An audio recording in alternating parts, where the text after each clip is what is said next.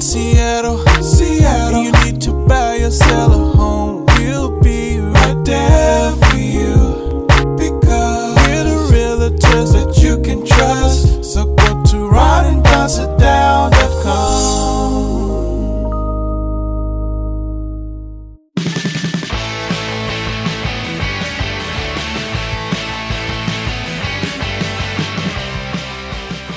Don't go anywhere unless you want to. It's the Ron and Don Show, starring Ron and Don, and sometimes me at ronanddon.com. Hey, you guys, what's going on? Welcome to, the real estate edition only episode of the Ron and Don Show. We do this every Friday. It's about 15 minutes. It's one segment, and we talk about something that we're learning in our real estate journey, either as agents, buyers, investors, that might be helpful for you too. If you're a young agent, or also if you are in the market and you're out looking to buy, sell, invest. Don't forget we sell the sound. So if you need us, let's sit down virtually together. Just go to ronanddonsitdown.com.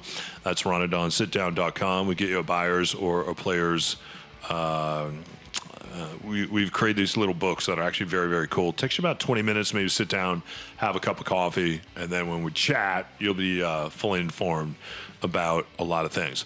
Let's talk about this, bringing a home to market right now. And we talked about this a little bit earlier. I gave an example of a neighborhood, in our neighborhood, of a neighbor bringing a home to market that's in the $1.6 to $1.7 million range. They had asked me to come look at their house. Their house is for sale, and now it's not selling. And there's a couple reasons in my mind why the house is not selling. Number one, there was an opportunity to add a third bedroom to it. It would have been real easy to do. It just had to be boarded up, painted up, you run some electrical, you have a third bedroom. And you have to remember, really think about when you're selling your house, don't think about the things that you like.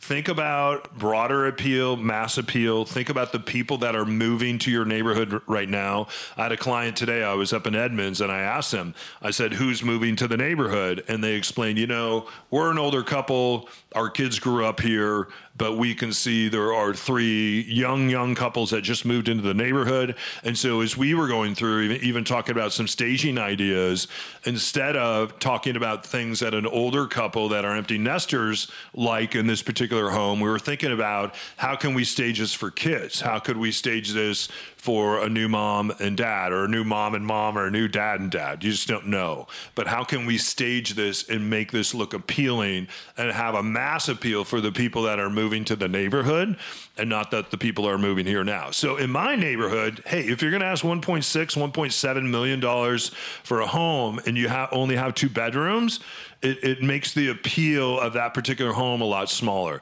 The other thing is, by now, some homes that this home was actually built in the 40s, and then it was updated. It's been updated twice, but it hasn't been updated in 19 years. It doesn't mean that you have to go in and do a full remodel on a house, but there are things that you should do to modernize the house, as far as lighting goes, as far as paint colors that you use, as far as the things that you do with doors, things that you do in the kitchen.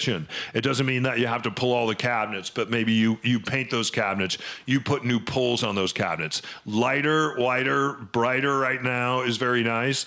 And even when you're staging, sometimes people want to use some of their older furniture.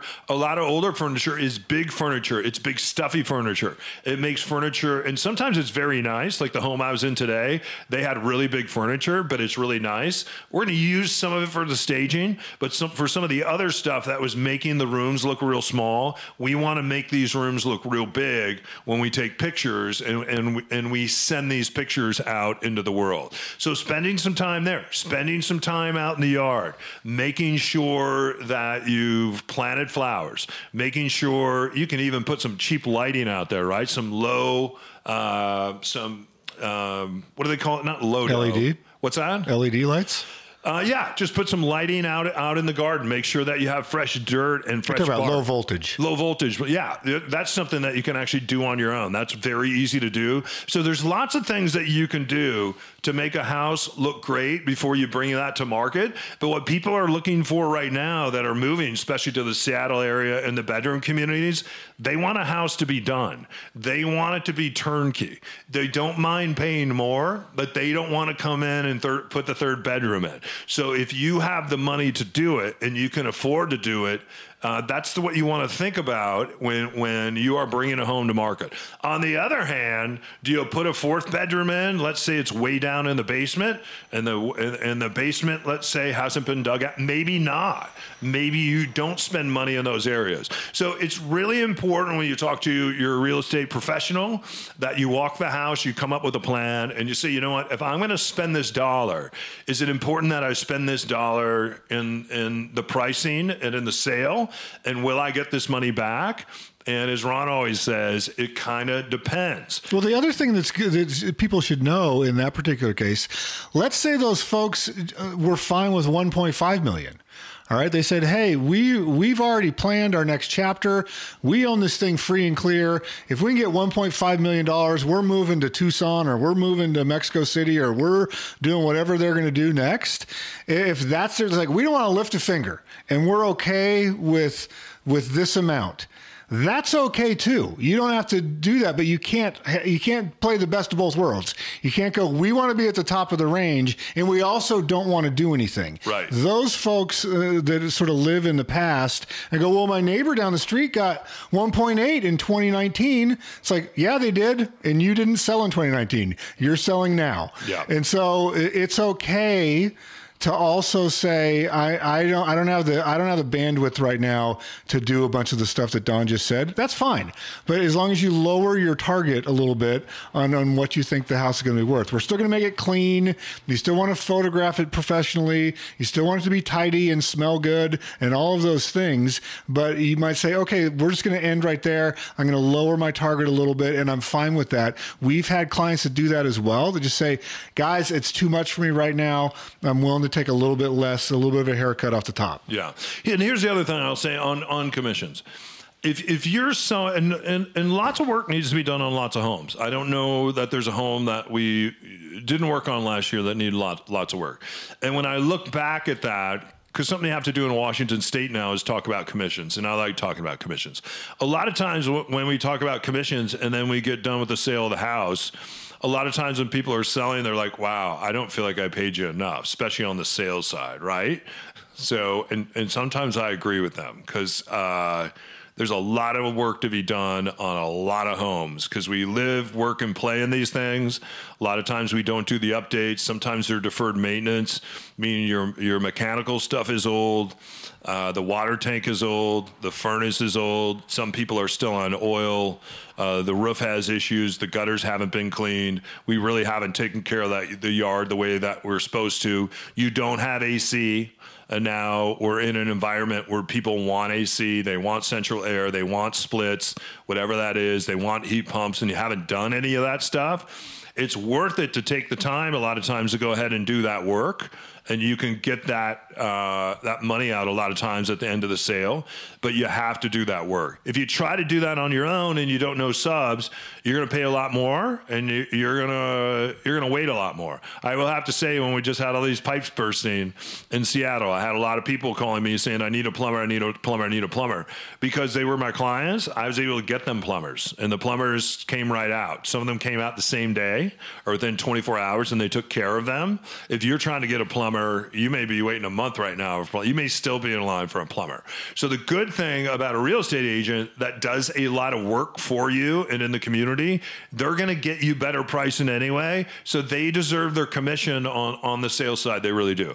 Here's where you can save your money, though, if you've done a lot of that work. Like I had a client recently who we came up with a list of things that needed to be done, and I had my list and they had theirs.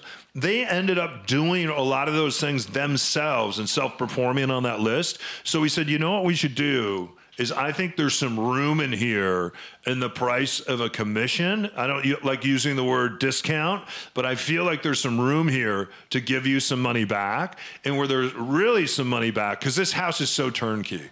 A lot of times when you do a deal, the realtor on the other end that's on the buy end, there's a lot of negotiation that they have to do too in order to make that house work, because there might be things then that they have to come in and fix, because maybe you didn't fix the water heater, and maybe you didn't update radiate the heater. Maybe you didn't put the splits in. So they're coming in now as a buyer's agent, and there's a lot of work that they need to do as well. But if the house is an expensive home, let's say it's over like $1.5 million, if you've done all that work as the seller and as a seller agent, I think there's room now on the buyer side to take that commission and reduce that. So in this particular case, or this particular home that we're getting ready to sell, let's say it brings $1.5 million.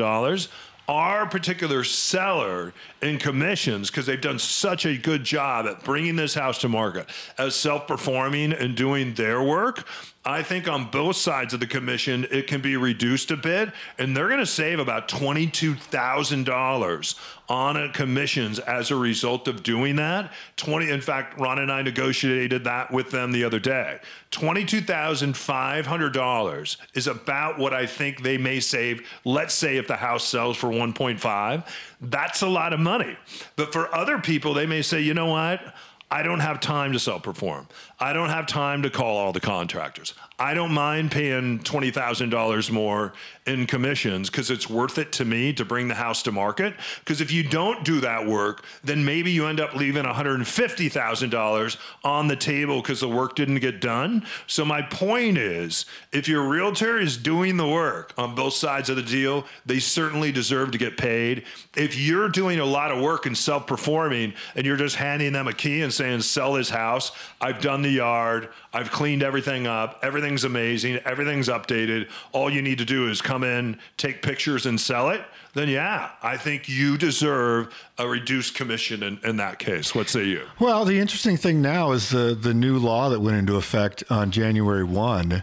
The buyer's agent is supposed to already know this before they put an offer in on your listing, Don. So what do I mean by that? I just did this with a buyer. You are now supposed to take a buyer's agreement before you go out. So when you start, the law, the way it's written is when you start giving real estate services to a buyer, you are supposed to, within a reasonable amount of time. So what the lawyers for the Northwest MLS say, to them, their interpretation of a reasonable amount of time is before you go on like a second tour would be a reasonable. If you've toured a property with a client, before you do that second tour, that's a reasonable amount of time. You should have this contract where you say, let's go through these scenarios. Let's say that you, Don, fall in love with a house and the published compensation on that house is 1.5%. What we are going to pre-negotiate how I'm going to get compensated as your agent. Here's the services I'm providing for you. Here are the legal protections and strategies and experience and vendors and everything else that I'm providing to you. What do you think that? Let's negotiate what that's worth. And if you and I came up with 2.5% and you fall in love with a house that's 1.5%, I've got a piece of paper signed by you and signed by me that says you're going to pay that extra 1%. Now, we could, of course, negotiate that after we find the house, but we've already talked about it.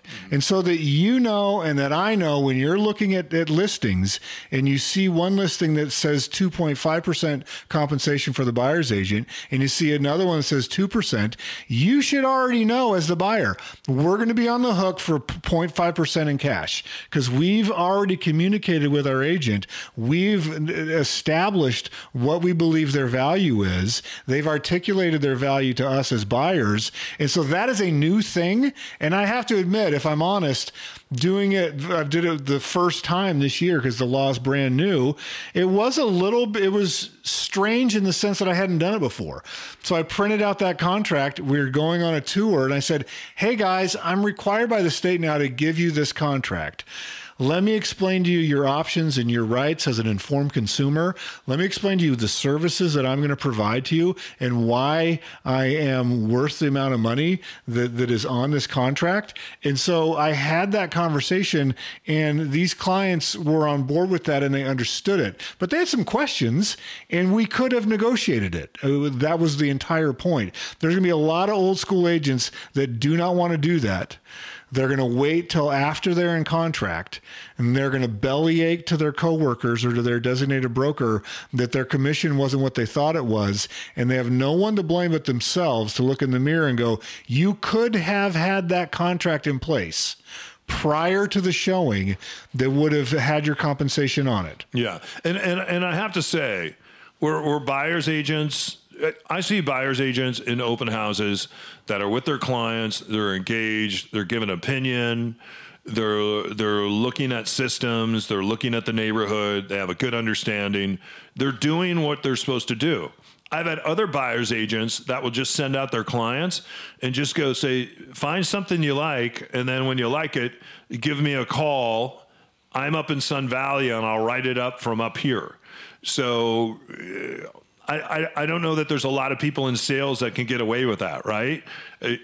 Can a car salesman who's selling a car not be on the lot, not go on a test drive, not be part of that transaction, not be part of the follow-up, not be part of the service? This is what we offer to bumper, and just be off skiing somewhere and write the contract up. I don't know that it works that way. So I think that this is an actual good thing for real estate, because there are a lot of great agents out there, you guys. It is very hard. It is a lot of work to bring a house to market. It is a lot of work. Sometimes you're not paying that agent enough. On the other side, I know people that have gone out on the buyer side, and they have shown people over 100 houses. I know when I was looking at houses with my real estate agent, I looked at over 118 houses.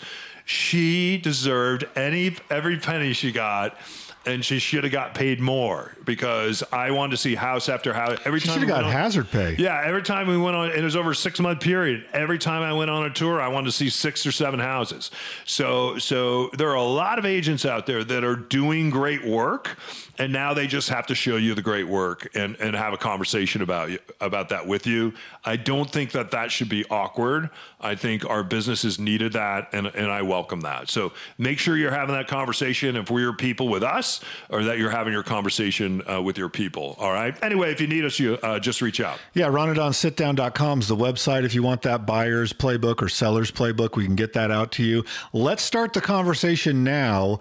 If you anticipate you're going through a transition this year, you're going to retire, you're having a baby, you want to move, maybe someone's having health problems in your family, and you recognize that there's going to be a change this year, let's start that conversation now. You can even email me directly, ron@ronanddon.com. Yeah.